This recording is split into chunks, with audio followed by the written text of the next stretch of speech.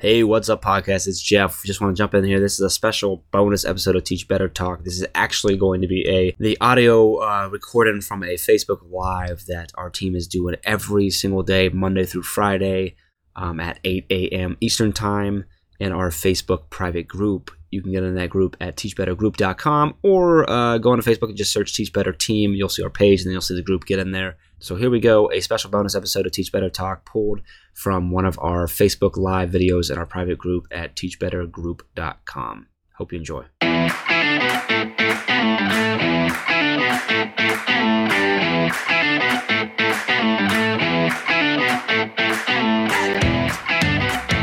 Hey guys, it's Chad from the Teach Better team, and I have the one, the only, the man, the myth, the legend, Neil Gupta with me. Neil, how are you doing this morning? I'm doing great. It's rainy over here, but I'm doing great. It's okay. I'm also in Ohio, a little bit like 2 hours north of you, and it's raining here too. So I think it's just consistently raining everywhere right now. But, you know, we've been stuck inside so long, I'm kind of used to being inside either way, so it's not a huge difference. So Ray Hewer just stopped by to say hi, which is awesome. Aaron Kiger is really looking forward to this chat as well. So I'm excited. We're going to let some people come on in. Now, Neil, we were just talking about you have a couple college-age students. I want to tell everyone a little bit about you. So you are the Director of Secondary Education from Worthington Schools, which is near the Columbus, Ohio area. And you are also on the board of ASCD, which is an awesome organization, does a ton with educational leadership. And whether everyone knows it or not, if I have questions about educational leadership, I usually go to Neil to talk to him. Like, he's like my number one resource. He's a fantastic resource. He's a great leader, and I just love talking to him. So I'm really excited that you all get to absolve yourself from or get to enjoy the awesomeness that is Neil Gupta. So how are things going in Worthington? And just before you get started, we have Alex and Adam and Fan of Seven. You guys are all coming in. Megan, morning. They're just coming in. They saw that you were here, and they're super excited. So how are things going for you and your school district right now? Yeah, well, so first, thanks for the introduction. I appreciate that. That's too gracious. I think everybody needs to wake up in the morning and have some type of inspirational introduction like that. I mean, talk about like now being able to, like, my head is blown up and I won't be able to fit out that door. But in Worthington, we're going well right now. We're in actually the last week of school. So we're rounding things out right now at our high schools. Yesterday and today, it's raining, but we've got our pickup lines for students to pick up their, anything they left in their lockers, any medication they got left behind, drop off any textbooks, and then for these seniors, I'll tell you what, not having that graduation, I'm going from this idea of defense to offense. Maybe a month ago, I felt bad that our students, and I'm not saying that the families shouldn't still have that face-to-face sort of experience for graduation ceremony. But at the same time, under this COVID, I'm going on the offense that, man, our community has stepped up. Our staff have thought outside the box. They've gotten pizzas. Each student got a pizza coupon to get delivered. Signs were placed in their yard by volunteers from the community. And then today, at both of our high schools, there's like mini graduation ceremonies going on, and where the students are coming back and with their caps and gowns, and they're going to go through probably now inside and go through and get a picture and on a backdrop and a stage. And then this next Sunday, when we were supposed to have graduation, we've got a video that we're going to be putting out, and it's a virtual one. Our superintendent, our board president will be greeting them. We've got students, our class officers will be welcoming, and every student that has given us a picture is going to have their picture posted and their name announced through that video. And that becomes a keepsake. So grandparents that live in other states are going to be able to go in live and see that Sunday also. And then the hope is at the end of July, maybe there's some kind of face-to-face graduation. We'll see. So wow. It's been pretty cool week that we've got going on right here. Next couple days after that, I'll be underclassmen picking up their stuff, and then we close out the year. Wow. So that's crazy. So it really sounds like you guys have a lot of great things in place to give seniors and to give your students the same connections, the same quality and values that would have normally been shared even at a distance. And I think that's something that's really, really important. And I think it sort of transcends, like, even if you can't have the physical event, those human relationships, that community outreach, I think is something that any school district or teacher or grade level or school can do, is still provide these awesome opportunities for students that articulate and magnify those human connections that school helped create. And I know Worthington's a pretty tight-knit community, but there are a lot of communities like you guys out there. And I think we've seen the parades, we've seen the yard signs, we've seen all these great things where, even though some of these seniors and some of these students have not gotten to have the normal experience, you could almost argue that the uniqueness and the outpouring of connection has almost an additional memorial connection for them. I think that's going to be something cool for them to remember regardless. I mean, the way we started off this year, we have a theme in our school district every year, and this year's theme is a quote from somebody, and it says, "How you do anything means everything." And so, we think about this. It's not always about the what. It's not always about the why. It's about even sometimes the how we do it. And so it becomes this beautiful thing of, at first you think about the nuts and bolts aspect of we've got to pick up and drop off things. But then I would say that our staff has and this is just due to time and not just necessarily a theme, but this culture of making it an experience for everybody. And so at each of these stations, we had about 6 stations for these pick up and drop off to happen. What I was amazed about was our staff, for every car that pulled up, paused and almost treated it like they were the sole stage person. And this group was like excited and cheering them on and saying congratulations. And somebody of that tent knew his or her name. And parents also need that chance to share their story and celebrate. And so, believe it or not, parents had their phones and they were taking pictures and that sort of thing. And you have to give that moment to people. And so, our staff need that closure at the end of the year. They are missing our kids. Our students are missing things out. They may not say that. They might be thinking about sports. They may be thinking about activities. But, that connection's real. And then same thing with our parents. And I think giving them those opportunities has been something that I'm amazed that our staff has been able to think about, as far as not just the nuts and bolts part of it, but also the experience.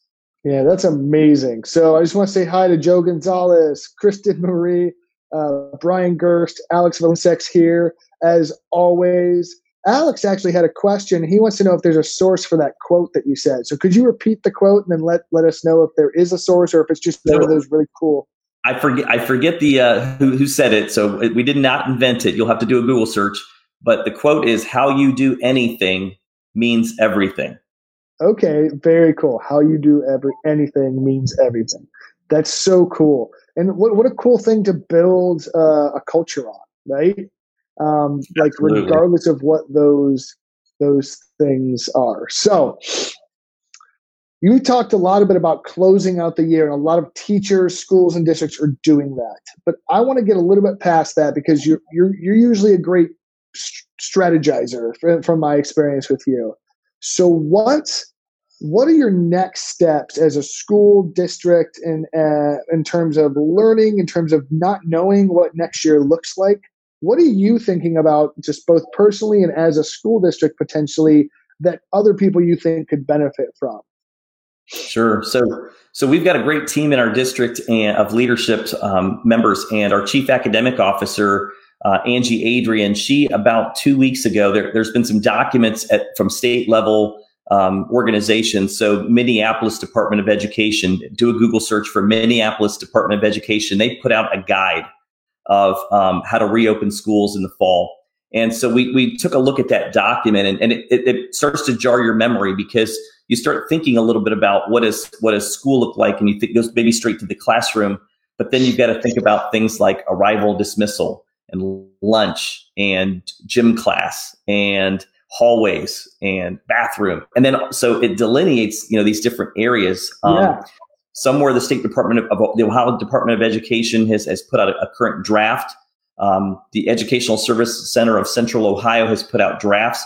So I guess what I'm saying is there are some drafts out there, and I don't know if there's necessarily a silver bullet of this one's the best one, because everyone has a new nuance that you're maybe not thinking about.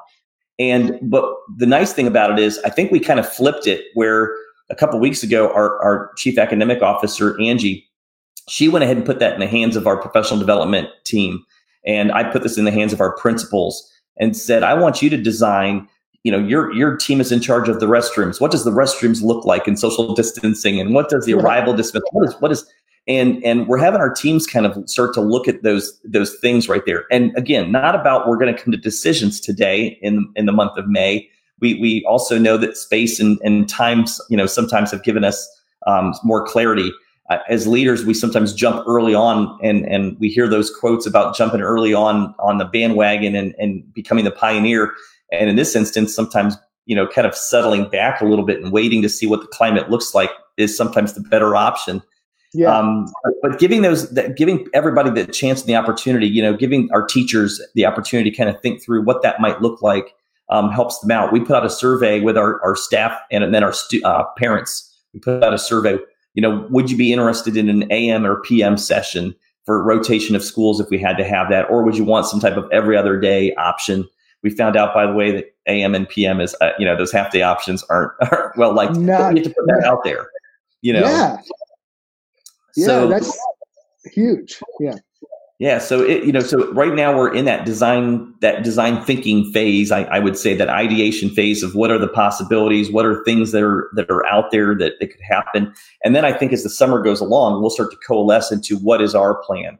And, but the difference is, we're thinking about, I guess, and again, Angie thought about, kind of the red light, green light, yellow light sort of concept of, we have to think about, we might open in the fall and we're in the red zone, which is we're still socially distancing. Kids are at home. They're not attending school. Yellow might be that there's some type of rotation that's going on, or green is everybody's in, but they're wearing masks and that sort of thing. But all kids are attending every day. And so we're having this conversation of, so what does all those different areas look like in red, yellow, green? And we could, if we use those colors. But also the difference is, how do we make sure we pivot quickly if we need to move to one to the other, the very next day? And, I think our parents gave us permission, pretty much, I think every district had a week to pivot, when we had to go through this back in March.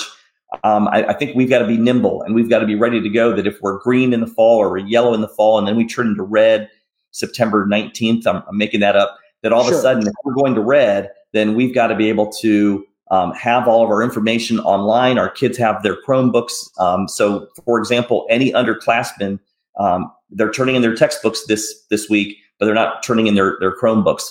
Our district made a decision that we wanted our students to keep those. It's not just for homework and doing work, but let them keep them for extension activities. Let them keep them to check in with teachers and maybe just have a Zoom with a teacher over the summer. But in the fall, if we start out red, then we don't have to reissue those Chromebooks. The kids already have them. Yeah. So so much cool stuff in there. So I'm going to just try to break it down just a little bit. So one of the big takeaways there, I think, was you don't have to make decisions or put things in cement right now, but you need to be thinking about this. I think that's a huge takeaway for any district, school, or teacher right now.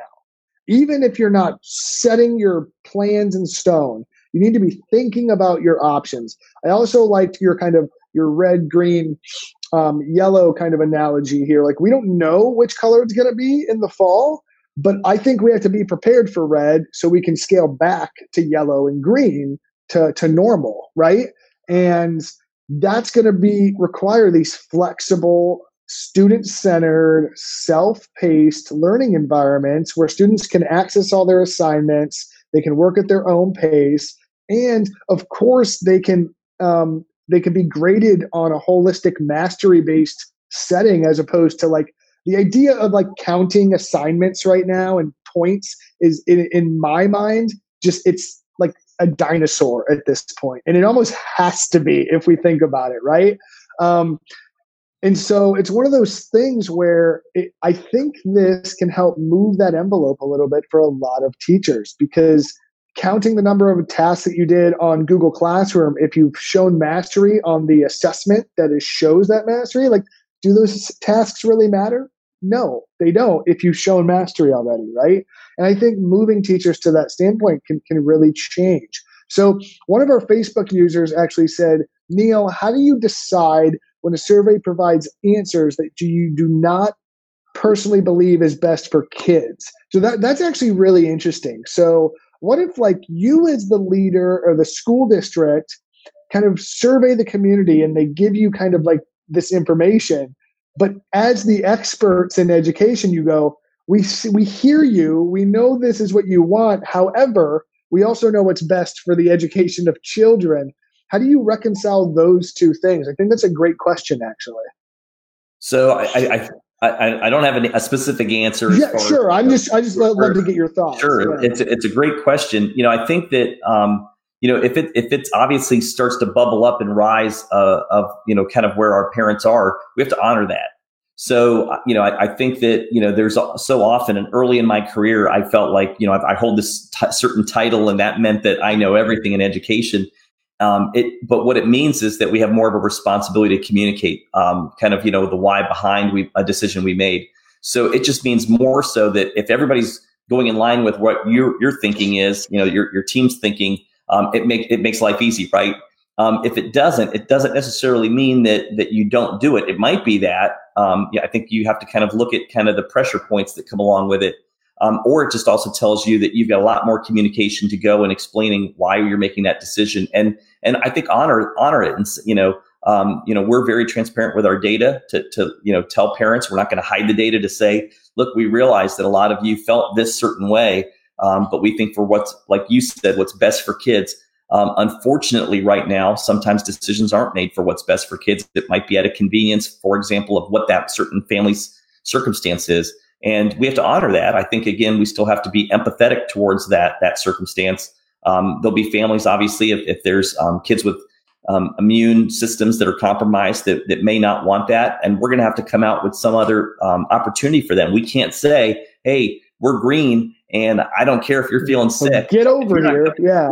Forget it. So we have to figure out some ways to kind of help protect them.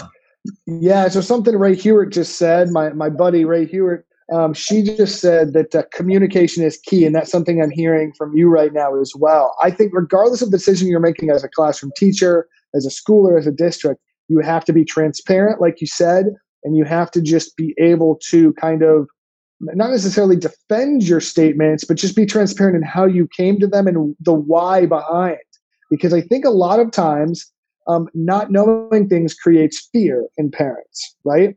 I think this also goes back to, there are going to be those logistical things, right? Like, how do you go to the bathroom? How do you do lunch? And I think personally, a lot of schools are going to look a lot more like college campuses where like the cafeteria is open kind of all day and you can kind of stop by there when you have that free period. I also think that they're going to be a little bit more open with social distancing and things like that, so that you're not having these droves of kids in the same place at the same time. But now if you get to the classroom, like, in my opinion, like you literally can't have that 30 kid classroom. I can't see that coming back, at least in the fall, where there's 30 kids crammed together in rows that are 1 to 2 feet apart, just working at the pace of the teacher. Like, I just can't see that same model like surviving what social distancing might make schools look like. And the cool thing is about all this, in my opinion, I know your teachers have probably been doing some amazing things with remote learning and things like that, is I think almost every teacher's learned how to step away a bit and let kids work at their own pace and let kids work towards mastery, and starting to plan more pathway type learning experiences and mastery-based student-centered learning experiences, because they had to. Like, if you think about the last 2 to 3 months, they were forced to kind of make these shifts. And my hope is that some of those pieces don't go away when they go back to their physical classroom, right? Absolutely. Another survey we've got going on with our teachers is this curriculum audit. What of the standards, what was taught, to what level, to what degree, was it taught to mastery, was it taught not to mastery, so the next grade level can have it. In the state of Ohio, we have a system of building leadership teams and district leadership teams and teacher-based teams. BLT, DLT, Yeah, and these teacher-based teams then are going to, we're going to help kind of scaffold and use that data to help make some decisions and help give them information on, okay, you've got kids that are coming from multiple classrooms, and what has been transferred, and there maybe have to be some recovery. Let's say it this way: there'll have to be some recovery of things that didn't get taught, or either didn't get taught Absolutely. or didn't get taught well. And no, that's not a knock on anybody. It's just kind of the system we're in. So being able to go back and have those conversations is going to be important. It comes with a lot of nuances and changes every day of what we're seeing at the state level, and kind of having those conversations. But I think, again, getting everybody to kind of start thinking and getting them to be agile and flexible in how they think through things. And, even for me, at first I hear something, I say that can never happen. And giving yourself that permission to say, look, let me start thinking outside the box and let it marinate, and let's have some brainstorming. Because at the end of the day, it's not going to be we're going this direction or this direction. It's going to be, we found some kind of happy medium middle that works for us. And we've got to kind of keep working to get to that. Yeah, one of the things I've been, as I consult with teachers and districts and leaders from across the country, some of our clients and things like that, one of the things I'm sort of trying to get across is that I feel like every school owes it to themselves and their community to plan for the worst case scenario so that they can scale back to normal. Because I think some people are like in this optimistic, well, let's hope it's back to normal and we'll just deal with it if we have to. And I don't think that that's a good, I'm not saying that you're in that situation at all. I think you're doing very great proactive work. But I think there's some districts that are like, well, it'll probably be normal, so we'll just go back. And I think that's an awful plan, right? And so one of the things I've been telling them is I think every teacher, classroom, school, and district should be going, what if we don't come back, right? Let's plan for that scenario first. How are students accessing curriculum? How are we monitoring their progress? How are we assessing and providing feedback? And how are we closing the gaps that we know are going to exist, as you already said? And for a district like yours who has the data to back that up, you can easily go, hey, 7th grade teachers, this is what they missed from 6th grade. So let's start the year with this last quarter of material or whatever that is. But I truly think that we need to plan for distance learning in the fall and create, whether it's using LMSs, whether it's creating learning pathways or different types of activities that a student can do in the classroom or outside the classroom. So if you switch from green to yellow or green to red, there's nothing that has to completely shift or completely change. You can just scale back and then facilitate if you're in person or step back if you're at distance learning. That's actually been my biggest advice to a lot of education leaders. But absolutely, I think I love the fact that you're being strategic about your planning. And if you're not already planning for that, you need to have those contingencies in place. And personally, I think we need to plan for a new normal, not just a backup plan. I think we need to change what the classroom looks like so that the flexibility to be in person or not be in person is already there. And then you're just dealing with whatever the current situation is. At least that's been my take on this for the last month or so, at least. Yeah, I remember the week leading up to COVID, the stay at home, and I remember I'd be working on a project for 3 or 4 hours trying to anticipate something, and then either the president or the governor or something kind of just made the decision for us. And so I don't know if it's necessarily about closing the door and kind of thinking in one mindset alone and putting so much detail to it that it could get thrown away, as much as it is about the collaboration, and the out of the box thinking, and the idea of what ifs, and putting those what ifs, on lots of different spectrums, not just kind of spending time in one avenue, but being able to pivot quickly, seamlessly, as much as possible. Like you said, I think that we can't say we're going to shut down for a week and we're going to, give people time. So things like you said, I think early on we found out that parents were having a hard time. There was a survey we gave out kind of at the beginning of all this, and it was an open-ended question, and parents said, we can't find the information of how to help our child. And so when you talk about that learning management system, people have to know where to find the information.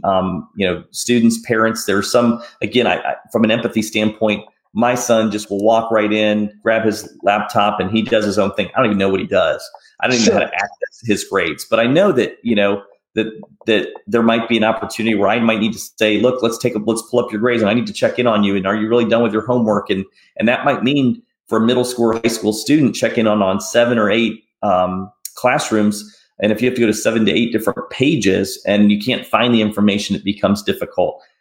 Teachers that email and don't put down who they are and what their class is. And, again, if a parent has 2 or 3 kids, they may not remember which student attaches to which teacher. So just kind of thinking that from that lens, that empathetic lens from, that parent and that student are going to be important. I love that. I think trying to put these things in buckets, right? I really love the idea of you don't necessarily have to chisel anything in stone, just have the vision of what it could be, right? So Dave Schmidow, our great friend and just an amazing educator, he says that our conversation is starting with, no matter what school looks like in the fall, what are the evergreen opportunities of the things we're holding on to no matter what?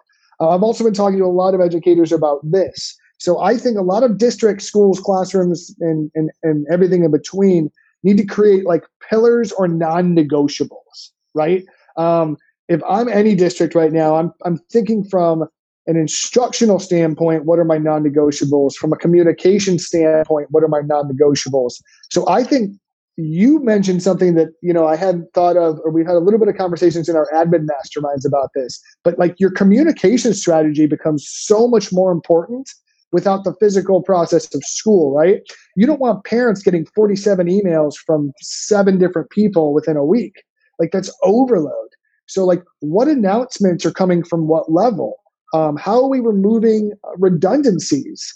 From a whole grade level, could you have a single weekly post instead of a separate one from each teacher? I think a lot of these things are things you can do in terms of non-negotiables.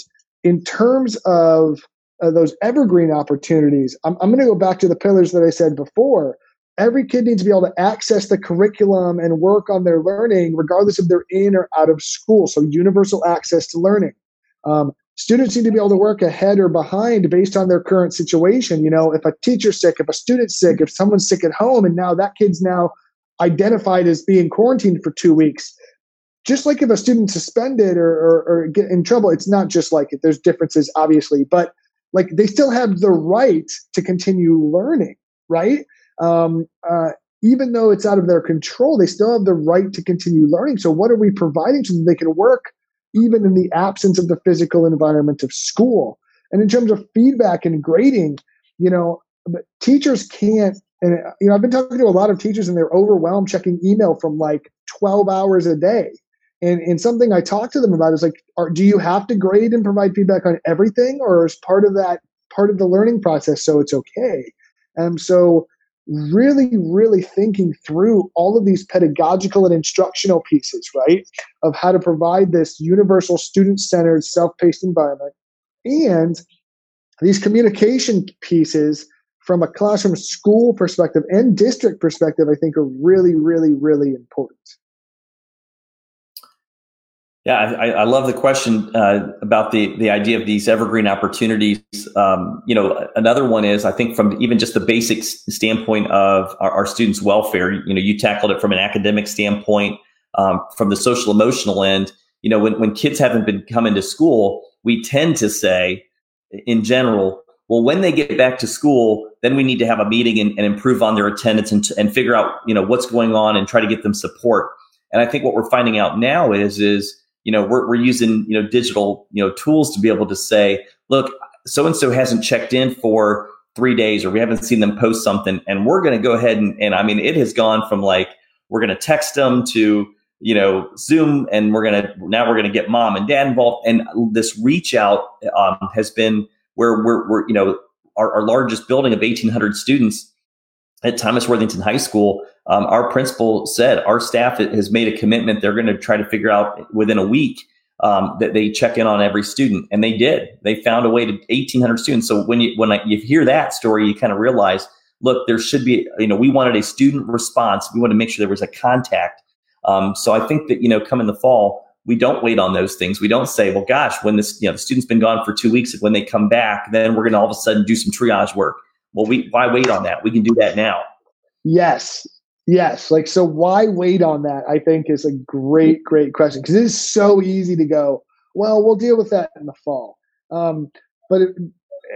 I love the fact that your teachers committed to that outreach and to that communication, to those human, joyous connections, and they were able to absolutely do that. So that is absolutely fantastic. That's one of the things, during our admin mastermind, one of the things that some of the administrators were saying was that, like, they're only getting 50% participation. They're only getting 60 or 70% participation or assignments turned in, and they were really concerned about this lower level of engagement and participation. And something we actually had to have a weird conversation about was, were those students engaged and participating when they were physically at school, right? And so in terms of evergreen opportunities, I think that outreach and human connection, whether the school students physically there or not, are they engaged in school? Are they engaged in the learning? Are they engaged in the relationships they're building with the adults and the other kids in the building? And how can you use that as an opportunity to go, hey, teachers who just did this and reached every single student in a week, why can't we do that throughout the school year, regardless of what it looks like? Because that's when you're going to get some of that SEL connection. You're going to get students to buy into the culture of the school, which, by the way, Hans Apfel just released award-winning culture on Amazon and Barnes & Noble. I announced it last night, but if you haven't checked that out, you should go check it out right now, because a lot of the things we're talking about, building those joyous connections, building character, community, and these joyous sort of experiences for students, which you're full of award-winning culture, Neil. So that's a great resource. It actually comes out this Friday, and he's going to be live on the Teach Better Teams, all of our channels tonight at 6 p.m. If you want to check that out. So sorry, that was a random thought. That's great. You were talking about all this, but that's huge, right? Like, that shouldn't go away. That need to connect to every single student shouldn't go away. That should absolutely be there. So, Neil, I know you. Go ahead. No, I just wanted to it's interesting that, when you said like the 50% sort of thing. So I teach a class. I teach a blended learning class. It's taken me about 12 years in a district office to figure out how to do it. But I found out that, I was having a 50% sort of issue of Zoom meetings. And, when you talk about making the connections, you kind of keep thinking, well, gosh, I communicated effectively that we're going to have this meeting on Friday at 11 o'clock. I sent the link. How come they're not getting to it? I surveyed the students, and some of them wanted it in an email format. Some of them wanted it in the GroupMe app. Some of them wanted it in Google Classroom. And I said, well, no, for the ease of it, I want one. And they said, no, I want it this way. So I had to copy paste it 3 different ways. And you know what? I'll do that for them. I also found out that sometimes, students weren't responding because all I did was want something from them. I wanted their assignment. I wanted their, school stuff from them. I got some feedback actually from some Teach Better team members, and they gave me feedback of, why don't you just ask some simple questions like, what was a childhood memory of your favorite TV show growing up? Just ask some different things. What are you eating right now? And like, what are you binge watching right now on Netflix? Sure. All of a sudden, I got responses back, and build relationship for those things, so that when the time comes, and it's not about manipulation, it's about making connections of where they are. That was really profound to me, to help me realize how to make connections with them. through social media instead of just the business. Yeah, I absolutely love that. So maybe move away from academic to get that engagement so you can reintroduce the academic later, connect about what they're eating. Because you also have to think that would have probably been a hallway conversation between you and that student that they no longer have, right?